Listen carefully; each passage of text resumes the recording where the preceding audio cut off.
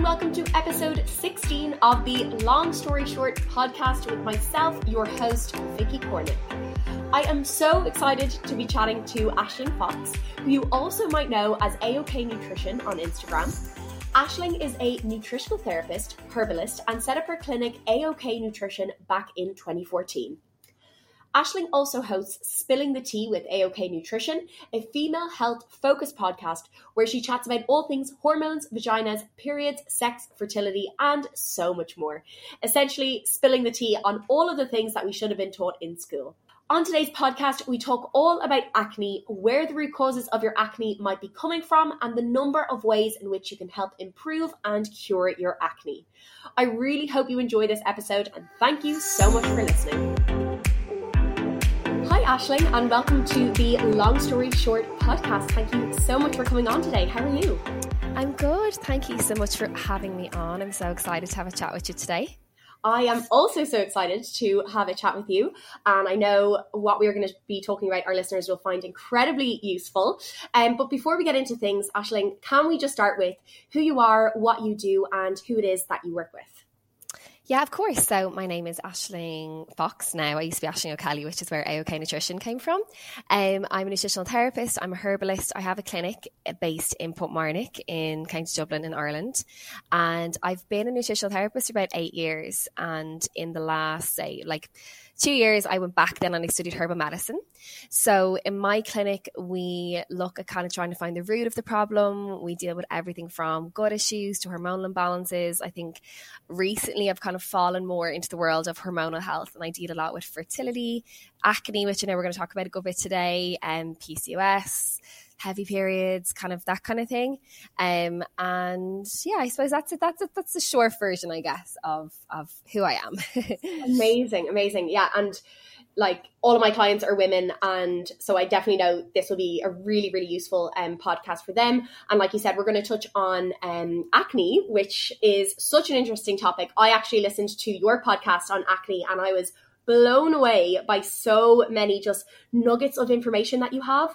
I myself have been very lucky, like throughout my teenage years, and I'm 24 now, so into my early 20s, I've never really struggled with acne. I did, what comes to mind now, have one kind of acne flare up, which I was put on antibiotics for, and that was it. But I do know that acne for a lot of people, teenagers going into their early 20s, and correct me if I'm wrong, but like even women in their later 30s, early 40s can struggle with acne. But I suppose let's, kind of briefly discuss what causes or what can cause acne in the first place and what are the different types. Yeah, I guess starting on this is such an important question because from my perspective, there's a lot of different reasons why people get acne. Now, I'm not against medicine. My mum used to be a nurse. She's now a herbalist. We own our clinic together. So I'm very respectful of medicine and like doctors and things like that. But the same approach kind of goes for everyone. Like if you've acne, go into a doctor, you're going to be given the pill or going to be given antibiotics regardless of what I would call the root cause. Whereas people come into me and I see acne from kind of a few different perspectives. Number one, I would look at gut health because gut makes up 80% of your immune system. So if your skin isn't healing, if it's constantly flaring up, if it's reacting to certain things, that's generally an immune response. So we're definitely looking at things like gut health here. We're looking at diet, as in like, are you feeding all the healthy bacteria? We're looking at possible food intolerances. We're looking at the use of medications and antibiotics, and even birth control can impact your gut health. So that's one side of it. And obviously in that as well is going to be things like poor gut health in terms of constipation or diarrhea or reflux or digestive issues, because that in itself is a sign that your body's not essentially working the way it should be. So that's really, really important. First of all is looking at gut health, and then I look at hormonal imbalance. And with hormonal imbalance, there's also a few different reasons why skin flares up. It's not just as easy as thinking, okay, this hormone is at play. So if I see someone and their skin is bad for the whole month, it doesn't matter where they are in their cycle, whether they're ovulating, whether it's day before their period, whether their period is 4 days ago, if their skin is bad the whole time, generally from my perspective, that's normally linked with high testosterone levels, which is that kind of real painful cystic under the skin acne. acne linked around your cycle. So if you fab skin for most of the month and then literally the week before your skin's breaking out, I would see that more linked to PMS. So that, you know, you might also get things like sore boobs, you might get menstrual migraines, or you might get low mood as well. And then you're like, oh, fuck's sake, my skin's also flaring up. So that's a completely different treatment or approach as if someone had high testosterone levels. And then there's a hormone called prolactin, which is something that's really not spoken about. I only released a podcast myself on this last week or 2 weeks ago on high prolactin. And high prolactin is a hormone basically. And normally when you see prolactin is when women are breastfeeding. And what happens is prolactin, when it's high, will stop you from getting your period.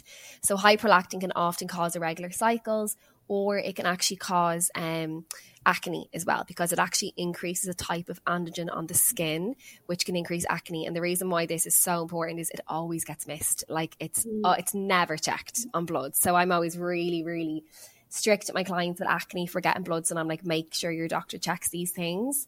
So I guess those kind of 4 scenarios are the main things I would see quite common. And obviously then as well, we have things like post-pill acne, which actually would fall into the category of high testosterone levels, but it's driven by post-pill rather than high testosterone from kind of lifestyle imbalances basically.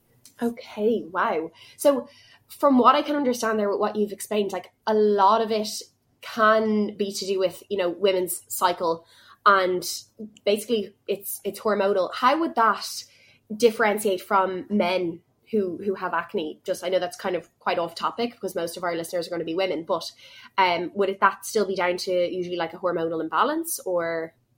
Yeah, absolutely. So again, with men, kind of two more common things than like looking at obviously linked with your cycle. Normally it's men linked with high testosterone levels. Yeah. So if you've that real cystic acne, like I even know, like if I'm thinking about like lads in school, they would have had breakouts going through puberty and things like that when testosterone's through the roof, or bacterial infections as well. So like the acne antibiotics work for are the ones that are caused by infection. So again, that's gone back to poor gut health. Like, you know, when you're sick, you take an antibiotic, it works because you have bacterial infection. So if someone's on an antibiotic for their skin, again, it's bacterial infection. So you're looking at poor gut health, and like, you know, maybe a lot of lads don't really eat properly. They're not looking after themselves. Like, you know, so it kind of falls into the kind of similar category. But yeah, it's really similar approach kind of for male and female. Just the only difference is with women that if it's focusing on the cycle, it's obviously more specific to what we would do for that. Yeah, that's really interesting. So talking about gut health, because obviously gut health is so important for so many things, but like that you said, especially when it comes to acne. So I suppose every client that you work with is going to be totally different, which we've briefly touched on, depending on the type of acne they have or what their lifestyle is like now. But when it comes to gut health, what are some of the things that we can do when it comes to our gut to, you know, I suppose help cure acne or help improve it?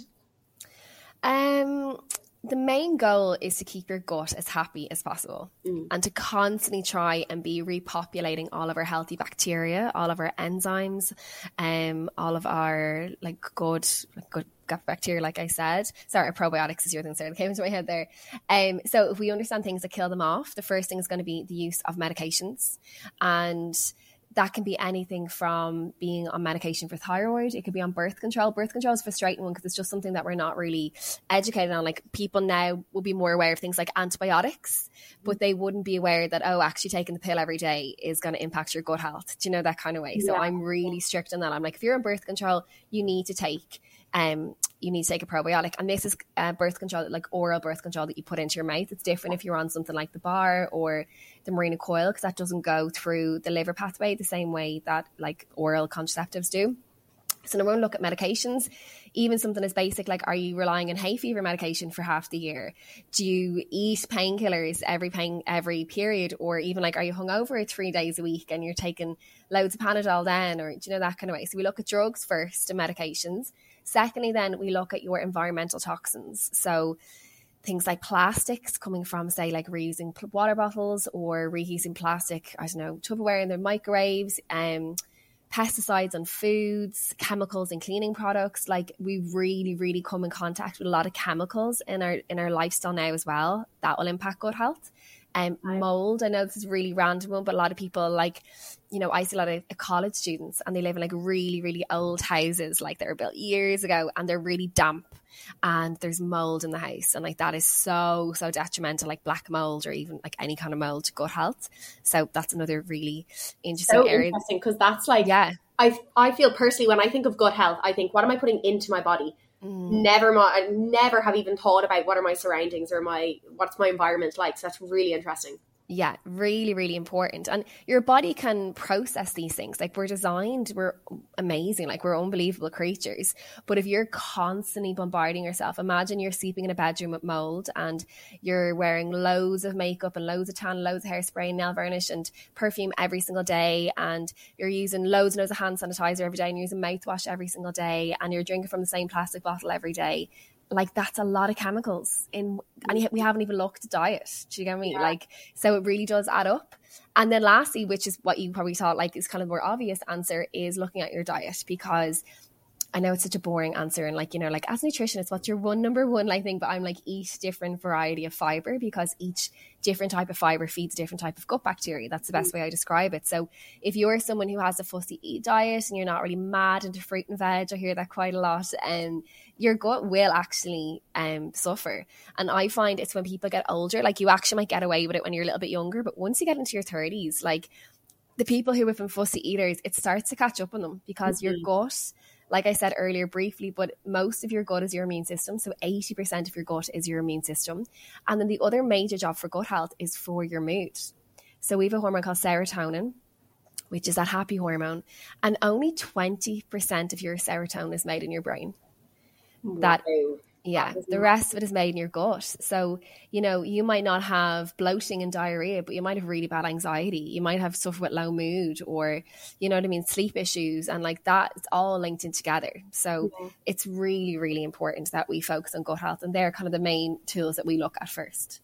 Yeah, because like I'm sure people have heard, like your gut is essentially your second brain. Yeah, exactly. Yeah. And we all know that feeling when we're really stressed. I mean, I'm probably that person that when I'm really stressed, I like overeat, and I like, that's, you know, my way of dealing with stress sometimes. But a lot of people completely like avoid food. They just can't, because they just feel that their gut is like, they're stressed in that stress state.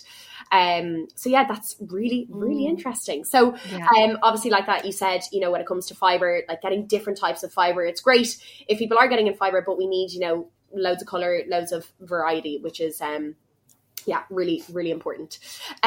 So are there any supplements you'd recommend? And I always kind of think like supplements are the last thing you kind of want to touch on. Obviously, I personally like to go with a food first approach with clients, or with anyone that I'm kind of talking to nutrition about.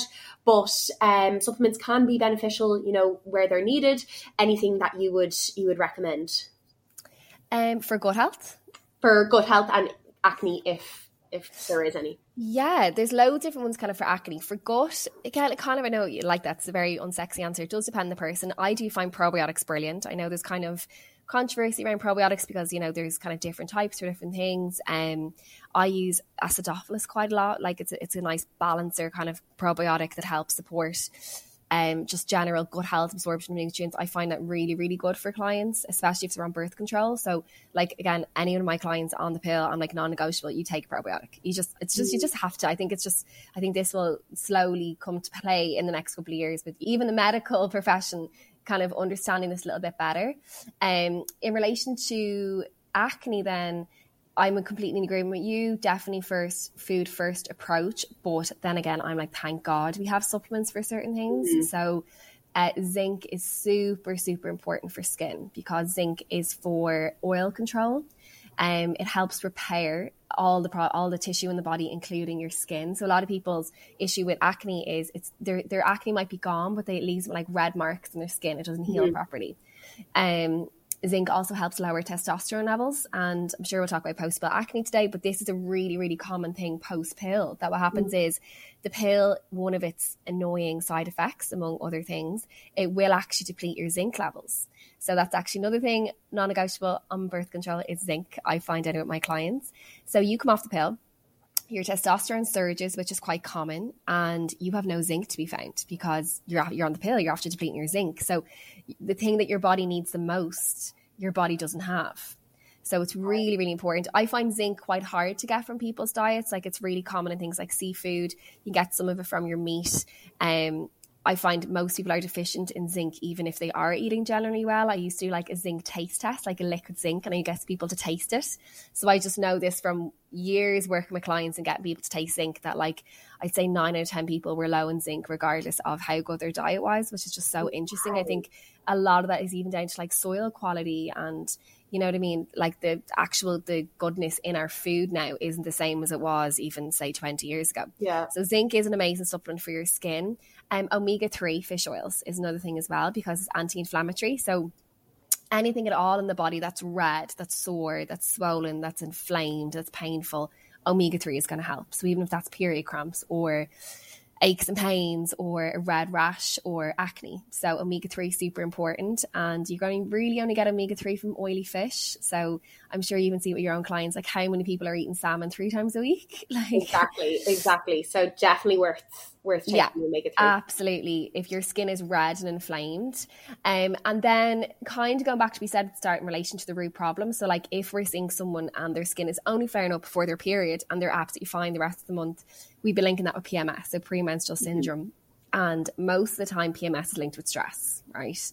So for this person, do they need a B complex to help with stress levels? Do they need a magnesium? I'm a herbalist, so I obviously use a lot of herbal medicine here as well for skin. Whether it's something for liver support for skin, high testosterone levels for stress, for redness, for, you know, whatever it is. But generally my go-to would kind of be the zinc, the omegas, maybe a magnesium for stress, vitamin D, I have to show that in there as well, because vitamin D is one of the most anti-inflammatory supplements there as well. So if you're lacking in vitamin D, your immune system cannot put out the fire properly. It really can't. So it's really, really important to get the basics right and make sure you have enough vitamin D. I think like from just based on who I've had on the podcast, which is a lot of like female health nutritionists and just, you know, people in the health and fitness industry in general, everybody swears by vitamin D. It's something that comes up whenever I ask about supplements. Like everybody's like vitamin D. It's so important, isn't it? It's mad what it does for us. I always say, I think by calling vitamin D a vitamin has undermined how important it is. Yeah. I actually think vitamin D acts more like a hormone in the body. Wow, so like if you're low in a hormone, you're like people react. People go, oh my God, like if you're low in thyroid hormone, the doctor gives you medication for that. Yeah. Do you know what I mean? Yeah. If you're low in estrogen, you don't get your period. So it's funny how by calling it a vitamin, we've kind of just put it in there with your vitamin B and vitamin C. But actually it's so detrimental if you don't have enough vitamin D from your mood, from your immune system, from inflammation in your body. Like it has so many jobs, calcium absorption, like it's really, really important. Brilliant. No, yeah, that's so interesting. Can I ask, what are your thoughts on, I know this is a really common, I suppose, protocol for people to take, but what are your thoughts on dairy being linked to acne? I hear so many people say, I've got acne, I decided to cut out dairy. What are your thoughts? If dairy caused acne, then everyone who drank milk would have acne. Okay, so dairy does not cause acne. Can it make acne worse for certain people? 1,000,000%. It is the first thing I look at for clients in most cases, but it's not always the root cause for everyone. The classic kind of person I would see the dairy is affecting, I always call them snotty kids to start off with. Okay, I heard that on your podcast. Yeah, I was like, oh, that's so brilliant. Yeah, it's kind of like a pattern. So as a child, they're always going to have like a lot of ear, nose, throat, maybe grommets, tonsillitis, you know, chest infections, maybe a lot of antibiotics, or just always just like an upper respiratory kind of thing. Then they might have eczema or psoriasis or some sort of psoriasis dermatitis in the family. Like, and when I say this as well, it could be that you were fine, but your brother was snotty, right? Mm-hmm. There could also be hay fever in your family. And then as you get older, then this kind of snotty nose kids will turn into things like acne, or if you're female, it might turn things like really heavy, painful periods, you know, a lot of hormonal issues. So when I see that kind of family history, they're the people I would take dairy away from first. Mm-hmm. And the results are absolutely insane. Like, honestly, like when I see clients who come to me and they have eczema tics and they have hay fever and they have tonsillitis, or say like they got their tonsils out years ago, I look at their food diary and they're having 5 cups of tea a day with milk, and they're having Greek yogurt every day, and they're on whey protein, and they're coming to me for acne. I am like, I cannot wait to talk to these in 6 weeks and for me to change your lives. Like, I'm not even being dramatic. It's insane how quickly it can help skin, but obviously if that's the thing driving the issue, so it doesn't cause it for everyone, but for the people it is causing it for, it will make such a big difference when they come off it. And when you talk about those kind of other symptoms of, like, you know, sinus problems, maybe skin problem, or like eczema or psoriasis as well, would you see cutting out dairy help those problems as well? Does it kind of just help everything, or is it just specifically the acne that it would help? Yeah, no, literally would help everything. So I would say it puts out the fire. And the fascinating thing about the cow's milk is it's only cow's milk. That's the problem. So cow's milk protein has a thing called A1 casein protein. It's a structure of the protein that causes, say, lights the fire.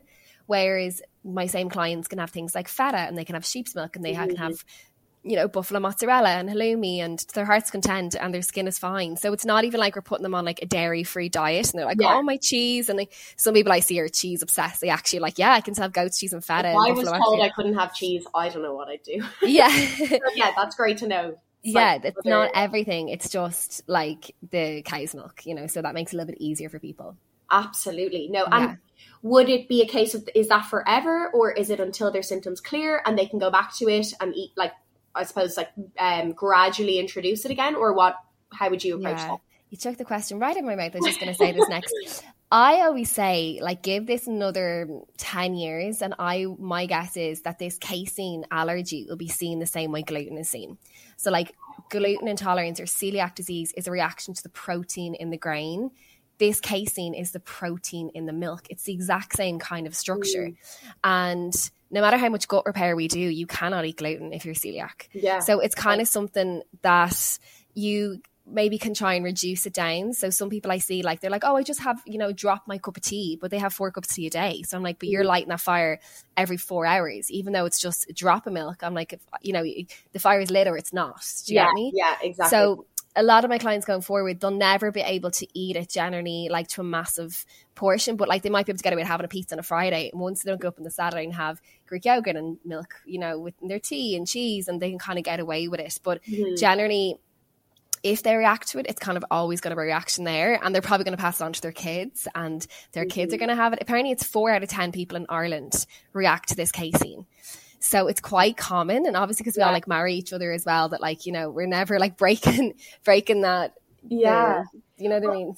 Yeah. I just hear from so many people. They're just like, oh, I'm going to cut out dairy and whatever. It's maybe cured, or they're thinking about it, or whatever. So it's a really, I hear it a lot from people like that. You're saying 4 out of 10, which is, a lot. And the other thing as well, just to mention as well, because some people get confused, is it's actually different to lactose. So, like, a lot of my clients, like, lactose kind of upsets more digestion, whereas casein doesn't really, it's not really linked to a kind of digestive issues as such. Like, I haven't mentioned digestion. So why people come to me and they're on, let's say they had issues with dairy, and then they were like, oh, I only have like whey isolate now, and I have like Greek yogurt and I'm fine. My digestion is fine, but their skin is still bad. And I'm like, yeah, because you've no lactose, so your digestion's fine, but you still have the casein. Like, lactose free still means there's casein in it. So just be careful for anyone listening as well, that, like, just because, you know, you're tolerating it fine doesn't mean that your skin is tolerating it okay. Yeah, so interesting. You briefly touched on the pill. So obviously you were saying, and I take an oral contraceptive. I actually previously took a different pill. I've had a whole history with my, pills and HA and all of that. And I've been put on so many different pills that work great for me for 1 to 2 months, and then they just work horrifically. So that's still a journey that I'm still working through. But I was on one, and I can't remember the name of it, but it actually made my skin flare up. And I went straight to my doctor. I think I was only like 17, 18 at the time. And they just said, right, that pill's not for you. On to the next one, which, thinking about now, I'm like, what the hell? Like, I wish I kind of knew what I knew today. But anyways, what are your thoughts for people who have acne and the answer is, right, we're going to put you on the pill to solve that? I think the biggest thing to understand is the pill will never fix your skin, generally. I'll use that phrase with a pinch of salt because maybe there is some people who their skin is imperfect when they've come off it again. The pill is unbelievable for helping to support acne for as long as you're on it. So I'm like, thank God we have the pill. I think sometimes I seem very anti-birth control, which I'm not at all. I'm like, oh my God, amazing. We don't have to get pregnant and we can use this medication as a temporary fix. Like, it's hard enough being a teenager without being a teenager with acne. Like, do you know what I mean? So isn't it brilliant we have it? But it's this false sense of hope that, oh my God, my skin is better now. And the pills that generally work for skin are things like Dianette and Yasmin and Yasminel. So they're the three, like the big ones, right? So like you might have been given Microlite or you might have been given Microgynon or like the mini pill. And they generally don't do anything for skin, right? So the problem is how the pill works then for skin is, number one, it suppresses your oil production. So a lot of people's skin, it's from excess sebum. Your pores are getting blocked. So obviously that increases the risk of acne. So the pill reduces oil. It switches off hormones. So you no longer have to worry about, the PMS and your skin breaking out before your period. It also reduces your testosterone levels, which you mentioned earlier. So you're not getting that like under the skin cystic acne. So it's brilliant for as long as you're on it. But this is the problem. Like, you can't stay on the pill forever. And I find when you come off it, I've seen honestly hundreds of clients who get this post-pill acne. And for some people, which is even more frustrating, they just got put in Yasmin as a contraceptive. They'd no issues. They went in, didn't want to get pregnant, and they were handed Dianette or handed Yasmin. And these people then are coming off it and they never had any skin issues before. And they're like, what the hell is going on? And their skin is breaking out. And the kind of false sense of security is that this normally doesn't happen for around 6 months post-pill. So a lot of people don't even really associate it with the pill. Yeah, because they're like, oh, that was ages ago. But it's normally 6 months post-pill. And what happens is your body has to work. But when you're on the pill, your body works extra hard just to make a bit of oil, because obviously oil is to nourish your skin as well. You come off the pill and it's like as if your body doesn't get the memo. Like, we actually don't need to work this hard anymore, and it overproduces oil. So I have loads of clients who are like, oh my God, Ash, my skin is so oily since coming off the pill. Now, the thing that helps that is your zinc. So if we go back to that again, you've no zinc, you're obviously going to have oilier skin. The pill depletes zinc absorption. Such a vicious cycle there. And then testosterone surges then for about 6 months, around 6 months post-pill. So I've had clients get misdiagnosed with things like PCOS, which is polycystic ovaries, which is high testosterone levels. You have acne, you have irregular cycles. Like, some people I see, their cycles are great for 6 months and then they go absolutely mental because testosterone knocks off their period. There's good and bad news in this, because the good news is that it does go away. Like, it does calm down, but it's generally 12 months post-pill. So from 6 to 12 months, I'm like, all hell breaks loose for a lot of people. You just need to ride the wave. I help my clients. We come out of guns blazing with supplements, with herbs, with diet, supporting gut health. We throw literally everything at it. But I'm always just so honest as well. I'm like, you have to just let your body get through those 6 months. And the worst thing you can do 9 months in is go back on the pill. And I know it seems so appealing when your skin is so bad, but like, it's almost like you've gotten this far. The ending is nearly there. Once we say 12 months, but really 18 months post-pill, like, things have calmed down. And if your skin is still bad 18 months post-pill, then it's not the pill, it's something else going on, do you know? Yeah. So that's mad, like, because that can be so hard. Like I was saying at the start, I don't get acne. I might like get a spot or two the week before a period or something like that. I'm a picker as well, so I will pick and probably spread them, which is way worse. But I've been very lucky. But for people who get like seriously bad acne, that can be really like disheartening. Especially like that, trying to, go that long and being like trusting the process. And I know when it comes to like skincare and stuff, is it kind of a case where you can be doing all the skincare, but like you said, it starts from within, it starts from the root cause, which is, your immune health and your gut health and stuff. Is that very much the case? Yeah, like, skincare can be an amazing tool to help support the skin and to help to repair and help to get rid of that excess oil and going for facials and using the right products. But ultimately, like, it's coming from the inside out. And even with like, antibiotics, if you're having post-pill acne from high testosterone levels and you're being prescribed antibiotics for that, it's not caused by bacterial overgrowth. It's caused by an increase in oil, an increase in testosterone. So all an antibiotic is going to do, it's going to deplete your gut health even further. It's going to make your hormone toxication worse. It's such a vicious cycle. So, in the short term, care products can be brilliant, but it's not, I find anyway, it's not enough on its own for something like post-pill acne. Yeah, no, that's very, very interesting. So another question that I think our listeners will find useful, because again, I know this is quite common, and I don't know, is it a case of maybe it was more common a few years ago and like that we're maybe moving with the times a little bit more, but when it comes to Roaccutane, I know that's a really, for people with serious acne, that's very much a protocol for people to be prescribed with. What is it like? What, is it needed, or, from your experience, can you get great results by working on, the things like that from within, as opposed to going on Roaccutane? Yeah, I guess I would always say use it as a last resort. And for some people, they just need to go on it. I've seen cases where it doesn't always fix it as well. So you need to be really, really careful of that. Like, again, if your skin is from high testosterone levels and you're going on Roaccutane, which is actually, it's a retinoid. So Roaccutane is a type of vitamin A. And this is why when you're on Roaccutane, you have to take birth control, right? So it's such a vicious cycle. Imagine you're 10 months off the pill, your skin's gone mental, you're like, fuck this, can't do it anymore. You go to a dermatologist, they prescribed you Roaccutane, and they're like, you need to be on the pill while you're on this. And you go back on birth control. I'm like, what? Like, that link to me is just absolutely crazy. They go back on Roaccutane, and then, 6 months later, they want to come off that and come off the pill again.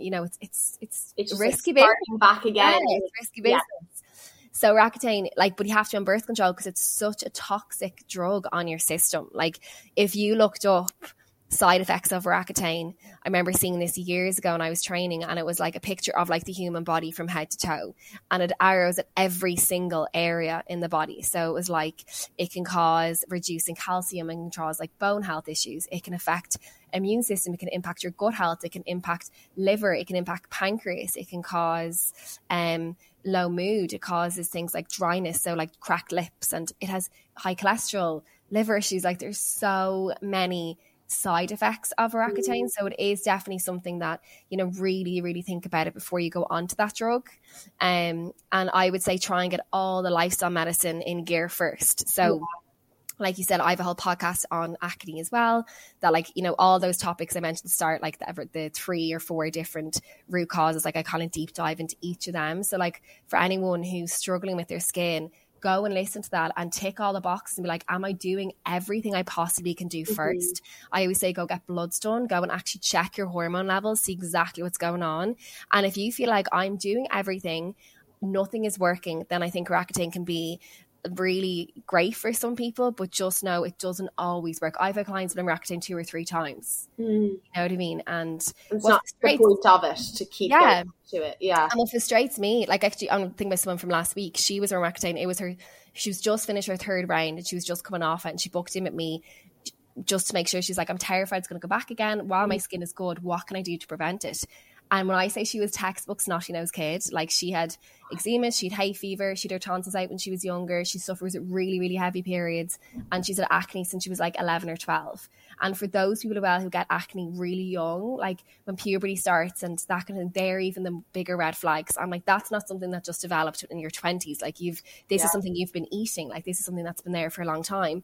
So for this girl, she's drinking pints of milk with dinner. She's drinking whey protein, yogurts, cheese, so much dairy in her diet. And I'm just like, how can you have had acne? So I think she was 31, so it's 20 years of acne.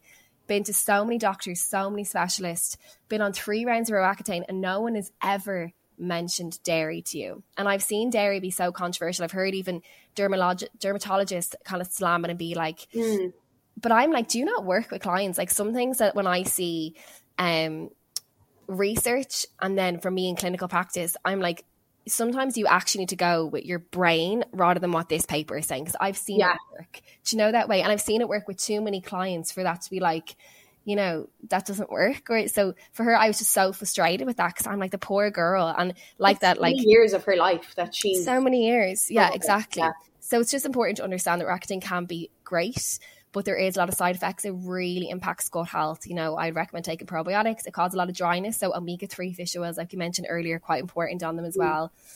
Obviously, you can't get pregnant. You just need to really look after yourself, make sure your diet is good. You have to get liver function tests done every month to make sure your liver is handling it well. So it's not just a willy-nilly decision to make if you are going to go on it. Yeah. No, and like that, like I'm obviously not a doctor or a medical professional, so I'm always cautious in what I say, but like, I think so many times, like we kind of said at the start, when I had that acne flare up, like it was straight medication, like antibiotic, that's, what I'm going to be put on. And I just think it's a really just like trying to be a quick fix, and it's not always about a quick fix. And we always think of that quick fix as the best possible route, when in fact, it can maybe be a little bit harder work in other areas, or a little bit more patience. But usually like that, when it comes to, things like HA, I feel is a little bit similar to this. It's like always going to be, not always, but for a length of time, it's going to be a work in progress, and it requires a lot of patience, rather than, just being like, what about the pill?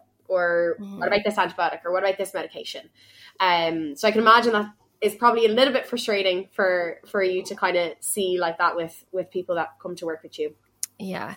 And to be honest as well, when I look at the medical professional, I actually feel sorry for them. Like, I never see it like us versus them, and me being like, I'm better than them doing this. And like, if you are in your GP's practice, they are so well trained. Like, they have done so many hours. They've spent so much money.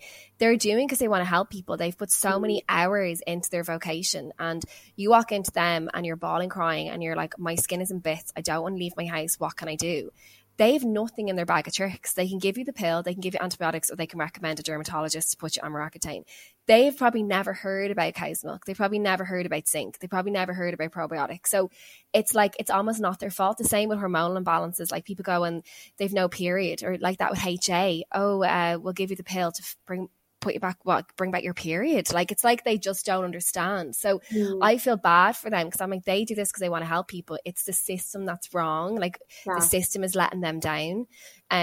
So hopefully that will change kind of over years. And kind of again, what you're saying, like, for chronic illnesses and chronic issues, medication's not really the answer. Like, if you have tonsillitis, oh my God, go to your doctor and get an antibiotic for that, right? But if you have reoccurring tonsillitis every 3 weeks, something's going on there. Like, the antibiotic, it will work, but it's come back in 2 weeks later. Or I had a girl this morning and she's been on reflux medication for the past 3 years. And I'm like, what doctor is constantly, like, what point do they not realize this isn't working? Like, we need to look at what else is going on here. So for short-term illnesses, acute infections, medication's amazing. But for long-term things, generally, it's not always the answer. Yeah, and I think, like, I always imagine in an ideal world, like, a GP would have a team of nutritionists. I know. Like, even when it comes to being a personal trainer, like, we can, recommend exercises to get you stronger in the gym. But even when it comes to diet, we have to be so careful, because we're not dietitians and we're not nutritionists unless you've done a separate course, or you've studied years, in college, which is really hard. But like that, you hear, doctors, and again, by no means am I bad-mouthing doctors, but you hear them, saying, okay, get a bit of exercise in, walking is great, or, maybe like when it comes to younger people, like, oh, strength training's bad for, I was told by my doctor I hurt my back deadlifting, and he was like, you should never deadlift again. And I was, oh my God. I was like, what? Now, I was 17 at the time, so I was really young, and I didn't deadlift for like 3 years. So yeah, there's definitely, I think in an ideal world, we have this like great, healthcare team, which, like you said, it's going to take a while to get that, but it's hopefully going to be something. When I was studying to be a nutritionist, my lecturer was from Australia, and she moved to Ireland, and she used to work in a GP clinic, and they'd be like, get your prescription from the doctor, and I go into Sandra and she'll tell you what medication you need to be on. So even stuff like blood pressure medication, block certain things, or you're on the contraceptive pill, take this one. Like, amazing. Like, that makes so much sense. And not only like what supplements to take, but then dietary requirements alongside the medication. Like, such an integrative approach of like everything together. So yeah, I mean, that's the goal. So that was Australia, did you say? In Australia, yeah. So like, I don't know, it's a country thing or it's a world thing. But she was like, Ireland is 20 years behind Australia. Wow. Like, and that was 2014. So maybe we're only like, 10 years behind them now. But she was like, I can't believe, like, she met an Irish guy, moved back here, and they got married and settled here. But she's like, I can't get over. Like, she was a herbalist and she's a naturopath. And she was like, when I moved to Ireland, she was like, people just didn't know what that was. And even now, me being a herbalist, people are like, like people aren't really fully sure of what that means. Well, I actually didn't know you were a herbalist. Yeah. That's so interesting. Yeah, it's amazing. Oh my God, herb medicine's like a whole other ballgame. But like in Australia, she was like, oh, everyone just knows what that is. She's like, it's like you're going back literally 20 years. She's like reminding me of being, you know what I mean, growing up in Australia, not realising it. So. Yeah. No, it is mad. Even I could talk all day about when it comes to the gym and people's idea around the gym, like, you know, something that I was trying to, you know, introduce was like teenagers lifting weights. You can't lift weights until you're over 16. And I'm like, but it's so beneficial for even just like your confidence, like, because you will get 14, 15-year-olds trying to go into the gym and trying to lift weights. And it's like, oh, we're so behind. There's so many things that, you know, we can work on. But as we say, it's a work in progress. But I think everything that you've, you know, listed there and talked about, like, it really, you know, has, I think, and I hope, set people that, you know, plan that's like work from within. You know, it will be a process. It will take time, but hang in there. And as you said, like, ride the wave, like, stick with it. So all of that information was absolutely incredible. Thank you so much for coming on. Is there anything else that, you know, you'd like to add, or something that is worth our listeners knowing when it comes to working through their acne or helping through their acne? I guess be patient. I think, you know, I see some people and they're like, oh, that product didn't work for me, and they're trying something else, or like doing what their friend did, or like get advice on it, because there is, like I've mentioned, so many different root causes that, like, your friend might have bacterial acne from poor gut health because she had 50 antibiotics when she was a kid. Do you get me? So like what's going to work for her might not work for you. So I think, like, get proper advice. Skin takes at least 30 days to react to certain things. So like whether it's a new skincare product or even the supplements I give or change a diet, like it really takes 30 days to really notice the difference. So just be patient with it, I guess. And yeah, try not to give up hope, I suppose. And like, if you're coming off the pill, hang in there. If your skin is flaring out, you'll look back. I get so many messages. Honestly, my favorite emails to get, or DMs to get, of people being like, thank you so much for your podcast. Like, because on that, I'm like, hang in there, like, please ride the wave. They're like, thank you so much for encouraging me to stay on. Like, you know, I'm 18 months post pill now, my skin is perfect, and brilliant. Like, it's just a matter of just getting to that point. Yeah Easier said than done, but I know, 100%. Definitely. Take it from Aisling. Yeah. Aisling, thank you so much for coming on to chat. Before we wrap up, I just have a couple of rapid fire questions to ask you. Okay. I always say they're really simple questions, but then it does get people thinking. So, number one, what is your favorite breakfast? Ooh, my favorite breakfast. I think just eggs, maybe like eggs and salmon. Good choice. Very good choice. Number two, your favorite music artist? Oh, who's my favourite artist at the moment? I love house music. I know that's so random. Wow, that is very random. Yeah, I know. It's so, my husband always slags me. Like, I'm making like eggs and toast in the morning, and I literally listening to like really heavy like house music. It's so brilliant. I'm like my raving 20s. Who do I love at the moment? My brain has gone blank now.